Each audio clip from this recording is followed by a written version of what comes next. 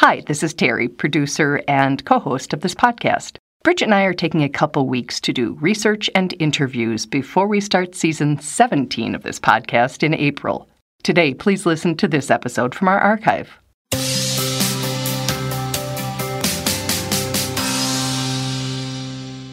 Welcome to the Giving Voice to Depression podcast. We are your co-hosts, Bridget and Terry. Each week, through intimate, candid conversations with guests, we explore different perspectives on and experiences of depression. We keep it real because the illness is real.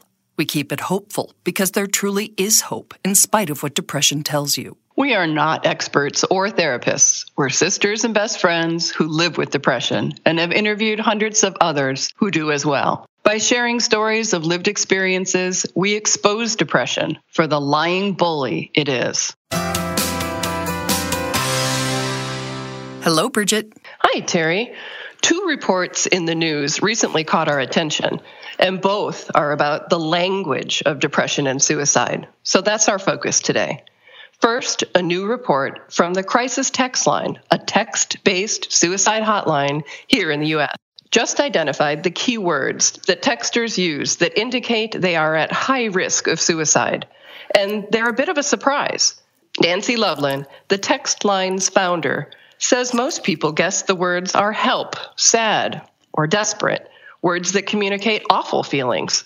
But using technology to analyze the more than 129 million messages the text line has fielded since launching in 2013, they've learned the words to actually look for are those related to the mode of attempting suicide. Specifically, Excedrin, ibuprofens, acetaminophen, like Tylenol, 800 milligrams, and most of all, the pill emoji. Crisis Text Line's data scientists came up with that list of words that precede an escalation using an algorithm that allows their counselors to prioritize 86% of the highest risk texters and move them to the front of the line, similar to triage done in a hospital's emergency room. Crisis Text Line recently published those keywords in a report called Everybody Hurts, the State of Mental Health in 2020. The organization hopes that this information and the mental health statistics of all 50 states will be used by researchers and academics to dig deeper into what causes depression and anxiety. And they're helpful things for all of us to know as parents and others who interact with the primarily younger people who use the text line. Absolutely. The second language-related news comes from an article in The Conversation titled, "People with Depression Use Language Differently." In it, the researcher writes, quote, "From the way you move and sleep to how you interact with people around you, depression changes just about everything. It's even noticeable in the way you speak and express yourself in writing." How so, we wondered. So we reached out to the UK author to talk about his findings and what we can learn from them.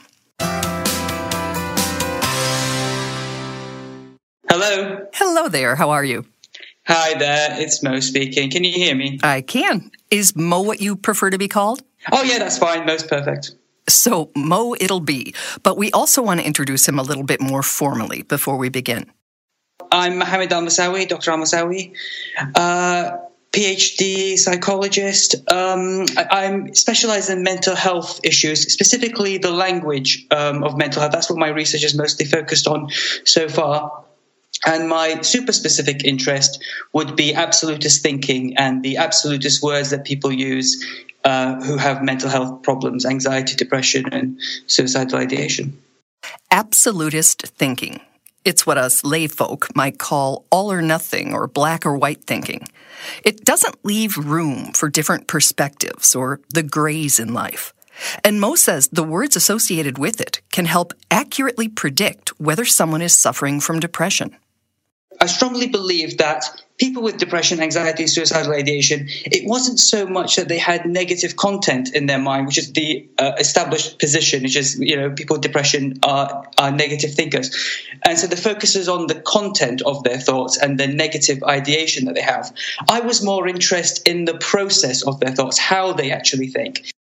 Using his research lab, Mo conducted a data text analysis of online mental health forums, examining posts from more than 6,400 members. This next part's a little bit academic, but bear with us. The research shows that I think depressed people use absolutist words like completely, always, never. I think there's a list of about 15 of them. 50% more than non-depressed controls. And it's the same for anxiety as well. And with suicidal ideation, it's 80% more than non-depressed controls. So you see, as the severity of the illness increases, you get a corresponding increase in the rate of absolutist words used in language. So I'm assuming when you say always and never, that you don't mean things can always change or my depressive episodes never last. You mean it the opposite way, right? Yeah, so I mean, it's saying things can always change is an interesting way of flipping it. What you're essentially you're absolutist about being flexible in that sense. So no, the absolutism that I'm talking is more of a rigid mindset. So I'd love people to think things can always change. That's essentially the only form of acceptable absolutist thinking, which is to be absolutist about flexibility. That's a very healthy way to think. What we find is it's all the other types of absolutism. It's I'm an absolute loser, I'm always lonely. What the computer does, and my studies use computers to analyze language, they look at the functional words like always. Because if you say I'm sometimes lonely, that's normal. That's everybody is sometimes lonely. It's the always that makes the loneliness a pathology. Which begs the chicken or egg question. If, as people with depression, we think in absolute terms, is that because of our depression? Or does having those kinds of thoughts contribute to our depression? Mo says most research suggests the latter. So how is this information useful in terms of us recognizing perhaps the thinking in ourselves or hearing it in someone else and being aware that they may be vulnerable? Yeah, so first of all, it's recognizing it because we focus on the content of what someone's saying rather than the style of how they're saying it. So one thing to do, first thing, is just to be aware of the style of how people are speaking and whether they are being absolutist or non-absolutist. You then have to do what's called disputing, and then this just comes from the clinical literature, which is to challenge that. And sometimes you can even challenge it quite aggressively. So, for example, if I say, I'm always lonely, challenge that. Am I always lonely? Have I never not been lonely? Is that because as soon as you find one chink in the absolutism, you break the absolutism. So, and as soon as you break the absolutism, you'll see that their thinking becomes a lot more flexible. And you can do that for yourself. You can do that for other people, depending on who has the problem. Does the breaking of it last? Is this just something you have to learn to keep doing every time those thoughts come into your mind? Or once you start challenging those thoughts, do you have them less? The absolutist mindset will often have taken a lifetime to develop because the person who's depressed will have spent years telling themselves that they're a complete loser or that they'll never get anything right. That cognitive pattern has taken a long time to substantiate. So it takes a long time to remove. It's not a case of just, oh, yeah, you're right, I've realized the problem here and now the rest of my life is different. That'd be nice, though, wouldn't it?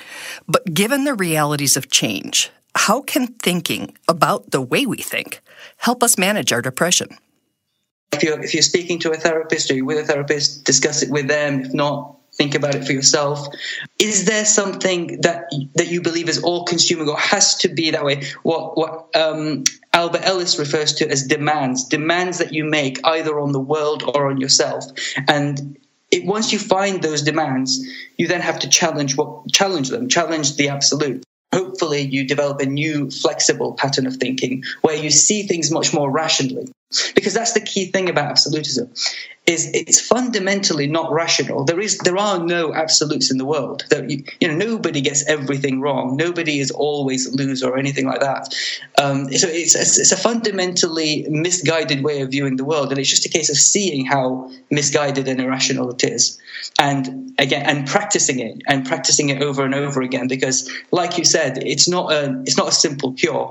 And I'm assuming you would have to do that practice when you are not depressed, because when those thoughts, I am always alone, nobody cares, I will never be happy again, I can't really imagine myself lying in bed having those recurring thoughts thinking, will you really never feel happy again? I'm not sure that somebody in depression has the clarity or the distance to question their thinking.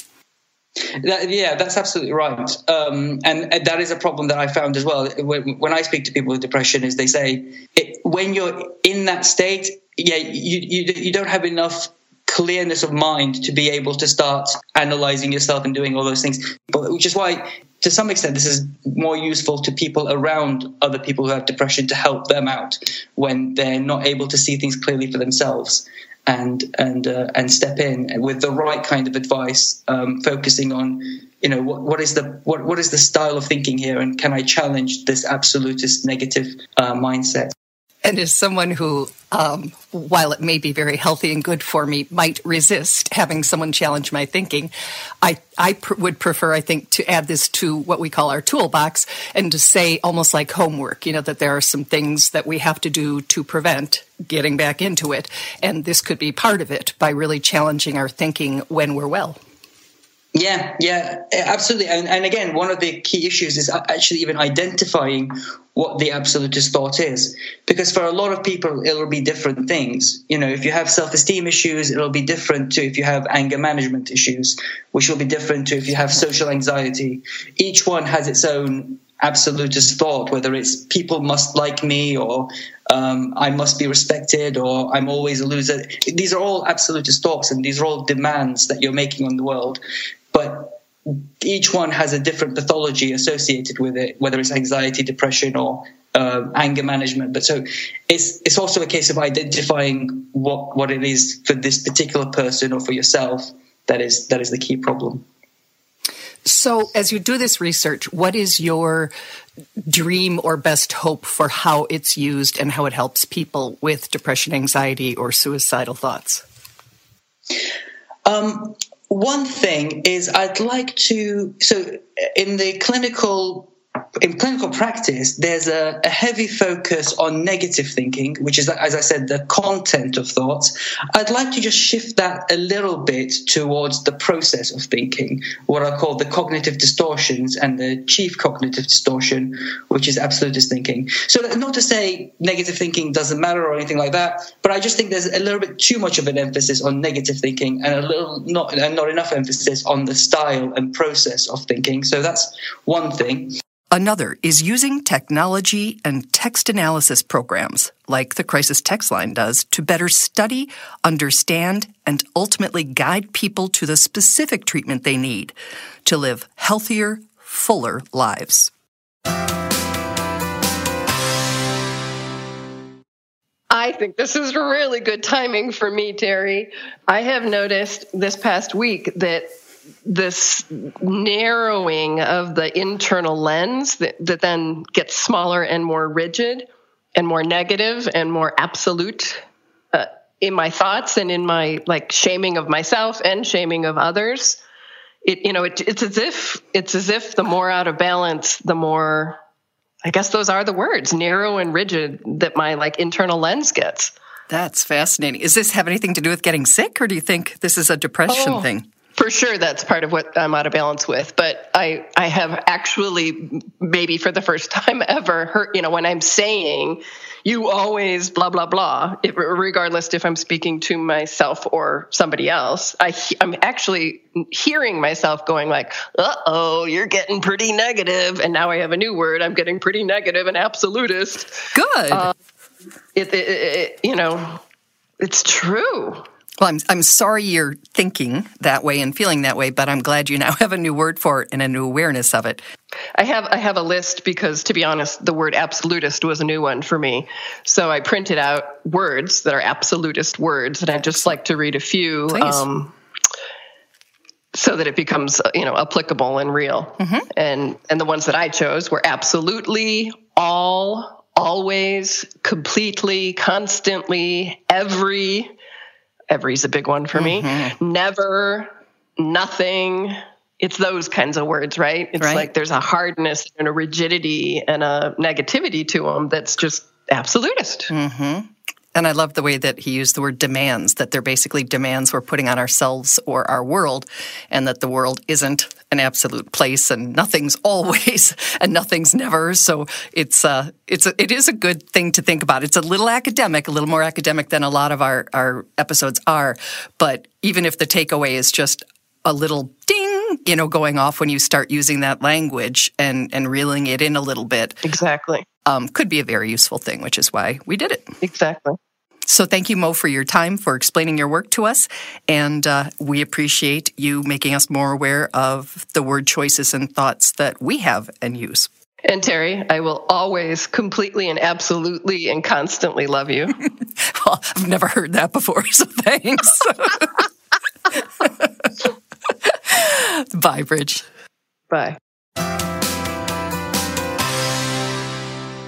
We truly hope that our podcast brings a little more understanding, helps you better articulate your experience of depression, or better understand how to support someone else's. We invite you to join us for daily posts on the Giving Voice to Depression Facebook page and on Twitter and Instagram at Voice Depression. It is a comfort to be among fellow travelers on depression's dark road. And remember, if you're struggling, speak up. If someone else is, listen up.